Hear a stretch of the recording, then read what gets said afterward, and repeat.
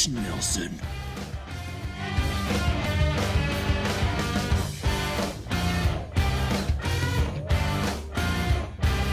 This is Rich Nelson, and welcome to the real truth of Alcatraz.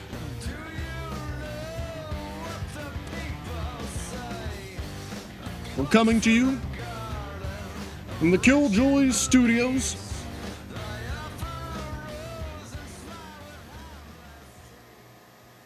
Mark and Anthony were so kind and thoughtful.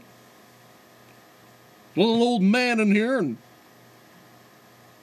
let him give you his real thoughts, his real opinions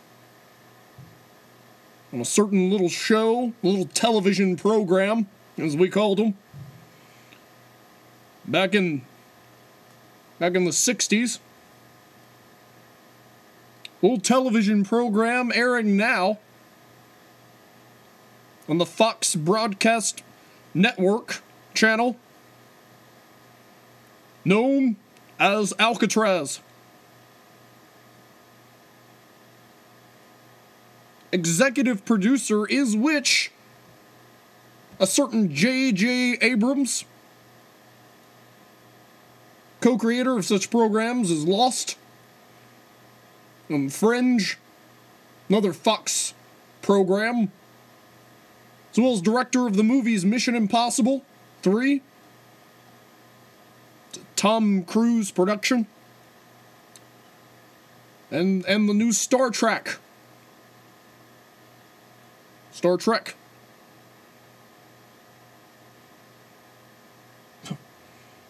Sorry, Star Trek. Huh. Thought I had certain words. It's got to come off your tongue. Anyways, what we're going to do, what I'm going to do, what I hope to do is to open your minds to other possibilities. I know that there are other Alcatraz podcasts, as they call them. Guess can't say radio show. You can see a radio tower out there. When I pulled up my Corsica, it's a 94 Corsica. I had to have the front fender replaced last month. As I pulled up, I didn't see a radio tower. All I saw was a few laptops connected to some microphones. What a time we're in. But it's a good time. A time where free-speaking individuals can share their opinions with others. And the others can listen. Or they can ignore it. My goal is not to enforce any of my opinions or viewpoints on you listeners, true believers, if you are. If not, you can go elsewhere. But for those wanting the truth about what's happening over there, you've come to the right place.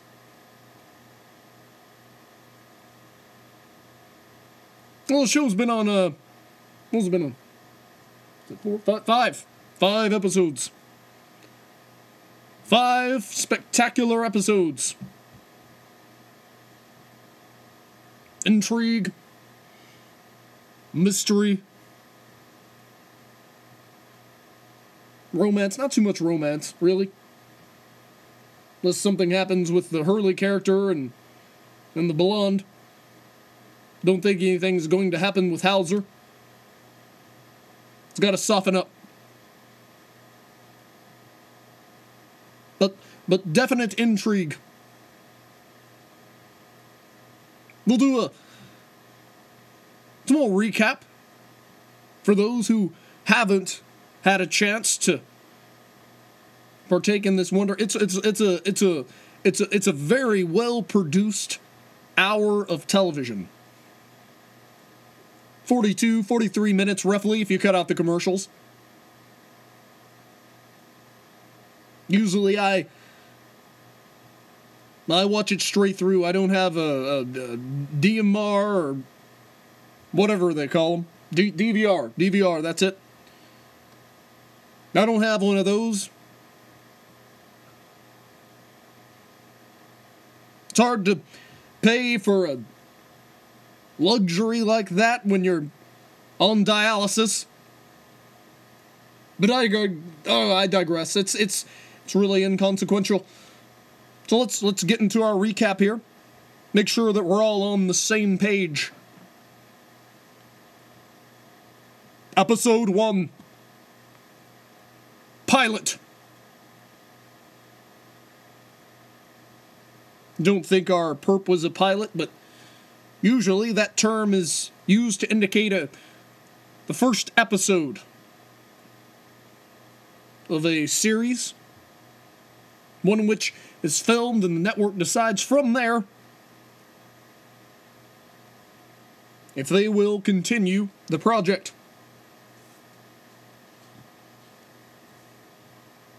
Episode 1.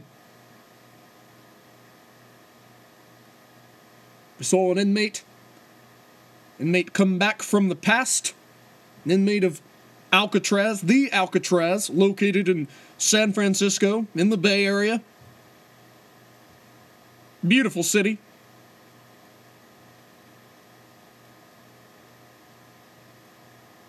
Wonderful clam chowder there. They reappear in our year of 2012 or 2011. Don't know, they haven't specified yet, have they? Like 2000, let's just say it's now, because that's a lot easier, because then we'd be dealing with more past than we already have, and things would get hairy, wouldn't they? Huh. 2012 now, they're reappearing. And then we follow the journey, the adventures of a certain young blonde-haired detective named Madsen. I can't really remember her first name. Madsen. She's got an uncle, I believe, if I'm not mistaken. Uncle Ray, we believe he turns out, he's not really, we'll get to that, what their relationship is, what they mean to each other. Got a few points I'd like to touch on there. Her partner dies, a tragic death. She's chasing down a perp, she chases him, and he launches himself across a chasm of great distance, slamming down on the trailer aside from them. Her partner, gentleman with facial hair, attempts to make the same jump he can't, slams into the side, holding on to the edge, pleading for his life. Madsen runs up, sees her partner hanging on for dear life on the side of a trailer. She sees her perp, a man of short hair, another man of the blonde persuasion, the Vikings. He comes and he kicks him. What appears to be the face, or shoulder, upper shoulder, neck area, perhaps in between. Still would hurt. I had a child kick me in that area. I was working at a shoe store, trying to help a child try on some Star Wars Velcro Vader shoes, and he kicked me right in the shin. And as I bent down to nurse the wound to see if I was bleeding, I've always been an easy bleeder. It's what my mother said, at least.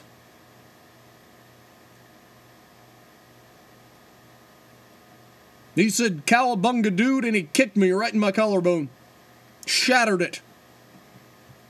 4 reconstructive surgeries later, and I still can't move my arm above my head.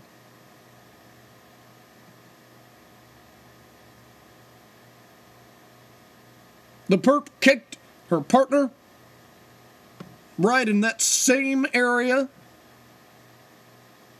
and he fell. Well, not immediately. He lost his grip. I'm getting ahead of myself. He lost his grip even more so, hanging on for dear life. Her Madsen, we see her on the other side. She looks concerned. She screams out his name. And she throws herself across the chasm. It's just mind-boggling what they can do with stunt work these days, with wire work. The amount of shape it takes, too, to put a body through that kind of work. It's really something. I really tip my hat to Abrams and company for making that happen. She throws herself across the ravine, hurtling through the air. She lands safely on the other side, tries to retrieve her partner. She reaches out. She reaches her hand out, telling him, "Grab my hand." And her partner, he can't get his grip. His grip is slipping. You can just look in her eyes, and you can see this is a woman who has lost so much in her life, and we learn that later. We'll learn that. We'll cover that. She's lost so much in her life, and she reaches out to grab him, and for a moment you think she's going to get it. And then the grip slips, and you see him hurtling towards the ground. I'd like to get some more background information on that guy, personally. I mean, he was... That's a tremendous amount of acting on his part. He falls to his death.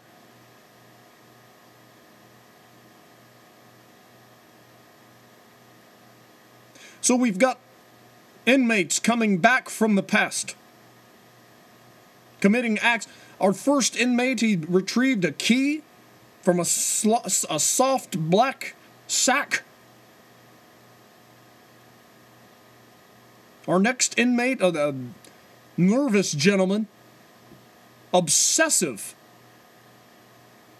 He had the OCDs, the obsessive compulsive disorders, enjoyed eating sandwiches by himself, which I can understand. I've had a sandwich or two to myself. Doesn't mean I shoot people when I go on picnics, but I've had a sandwich or two to myself, and I've sat there and watched individuals as they pass by. I've wondered what it would look like if I fired a bullet into their brain. He sits there and he takes a soda and he scopes out. Scopes out. We had an Indian doctor. Doctress? Is that what we refer to him? Doctress? No. Doctor. I don't know if there's any female modification on that. Female doctor. She... companion to the fantastic Sam Neill. Wonderful actor. Companion to him. She was shot.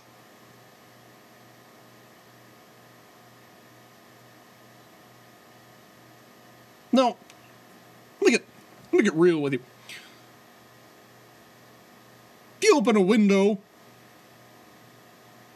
you see crosshairs painted on the window, the words "I can see you" written across the window, and you know that you are hunting a trained assassin who specializes in sniping. Are you going to stand there for any great period of time?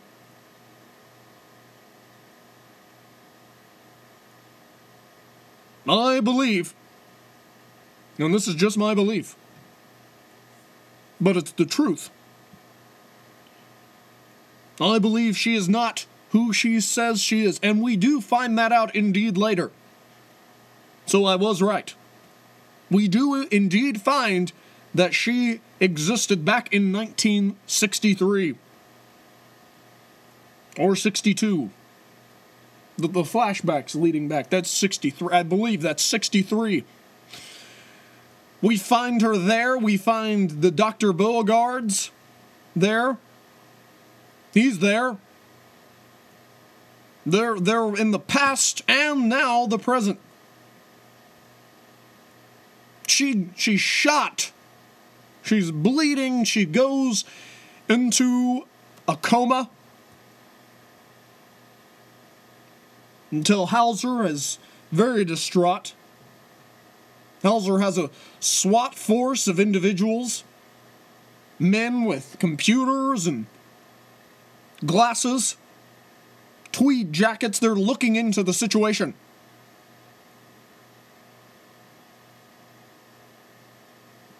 She's part of his entourage. She's shot in a coma. No one can say. I believe that not only is she not who she says she is, but also, well, why would you stand there?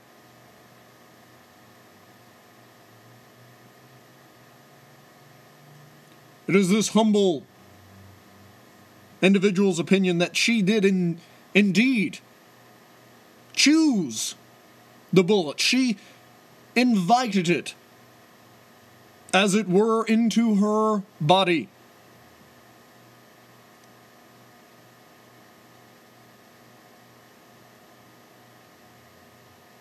We had a inmate who was a child predator. He killed children, wanting them to hold him underwater, and then doing the same to them. My brother was a heavy man. And that says something coming from me. I am 356 pounds.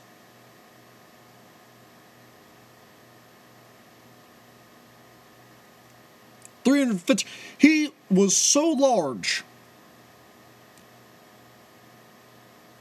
that in order to go to the grocery store, we had to lay the back seat down and roll him up a crudely fashioned ramp into the back of the station wagon.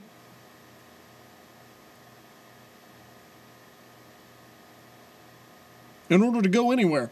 He enjoyed floating in a pool during the summertime, and it got hot for him.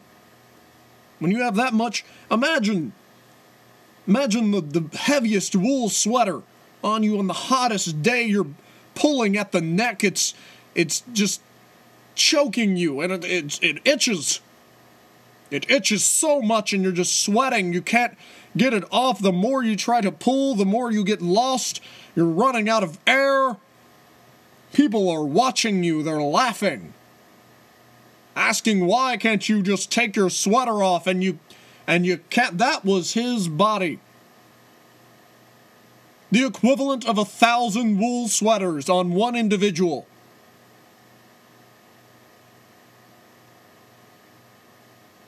He enjoyed a soak in the pool when he could. We had a recreational facility not far from our place of dwelling. The Suffaletta Aquatic Center. Also, the bathing house of many of the lower income families' children. And you could see it, and there was a film on the top of the water. These children had not bathed. They had not bathed.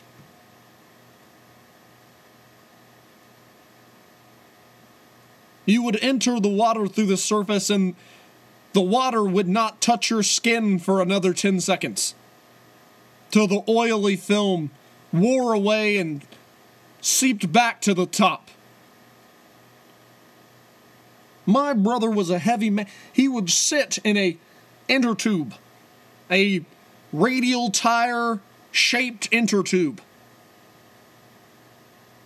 We tried bringing in a real radial tire. They wouldn't let us.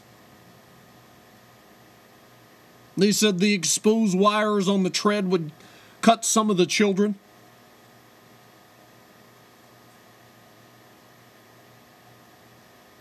So we settled with the inner tube. And he would sit there. He would sit there and soak. And he'd lift his folds and he'd clean them. So really, we weren't any better than the low-income families. We couldn't fit him in our bathtub. And I was small. I was small but heavy.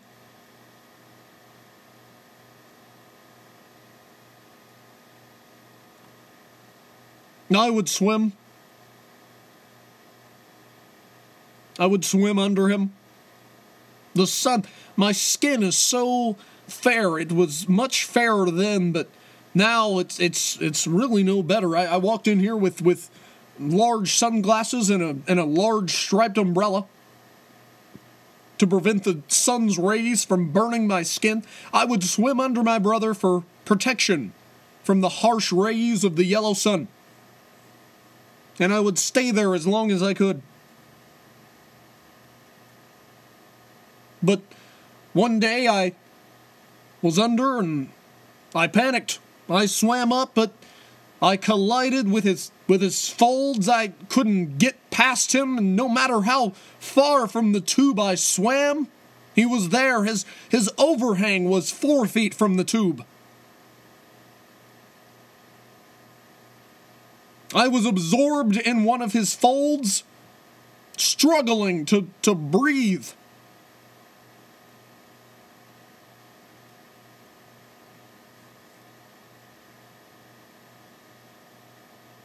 I fought my way to the surface. And my brother, he thanked me.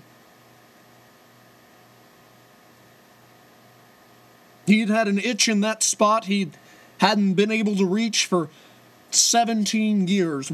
This inmate, he would hold his victims down underneath the water. He'd buy them cherry pie.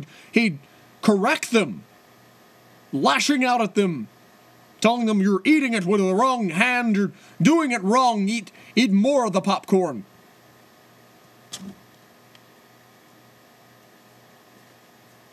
My brother did the same thing. It was a very touching and heartrending episode for me. Brought back a lot of memories from my father.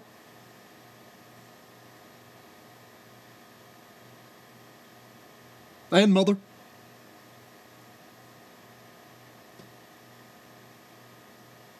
They had a rough life. The kid escaped. At the end, he escapes. He fights his way out of the man's dungeon, his lair, if you will. Fights his way out. The perp is shot.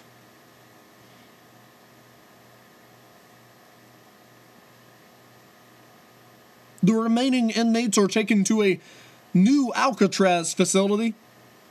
Facility. Complex.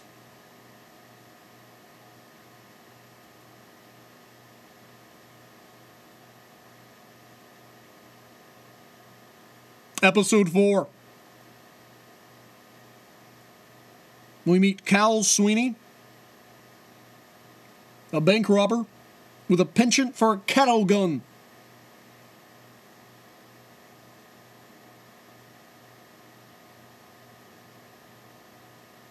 Killing his victims. Tracking them down and killing them. Stealer of safety deposit box. Prayer of weak, innocent women. Older women.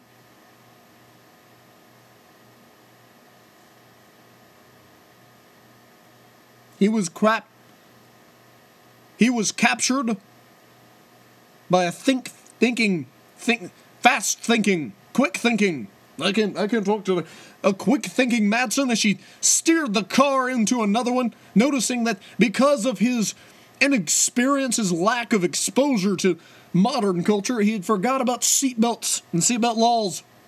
Not wearing a seatbelt, she veers into a car and wham!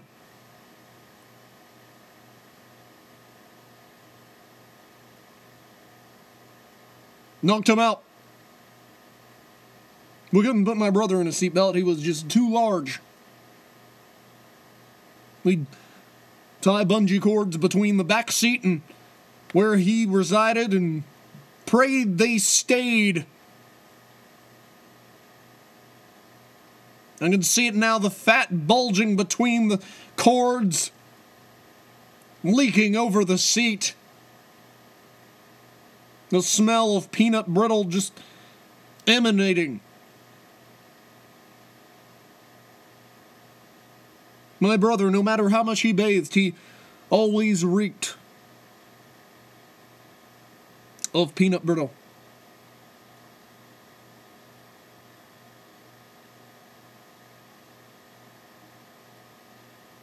That brings us to the end of our recap.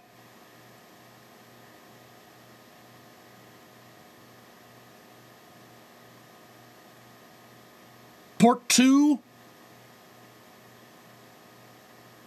we'll be discussing last night's episode.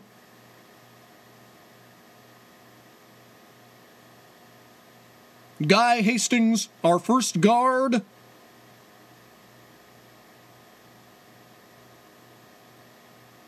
I worked as a prison guard for a while.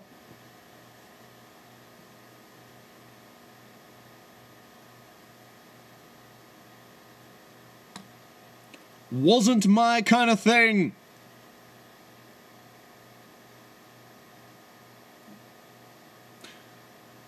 Regardless, true believers, this has been Real Truth.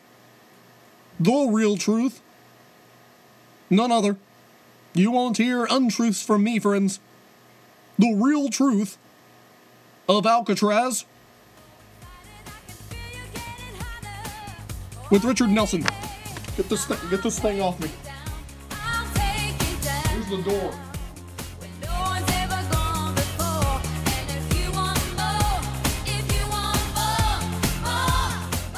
This has been The Real Truth of Alcatraz with Rich Nelson.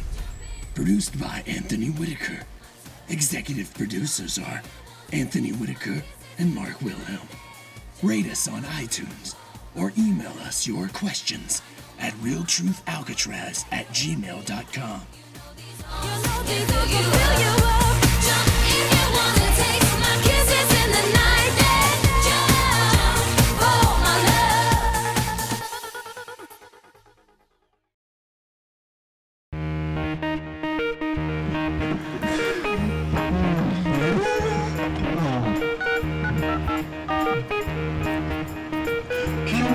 Productions.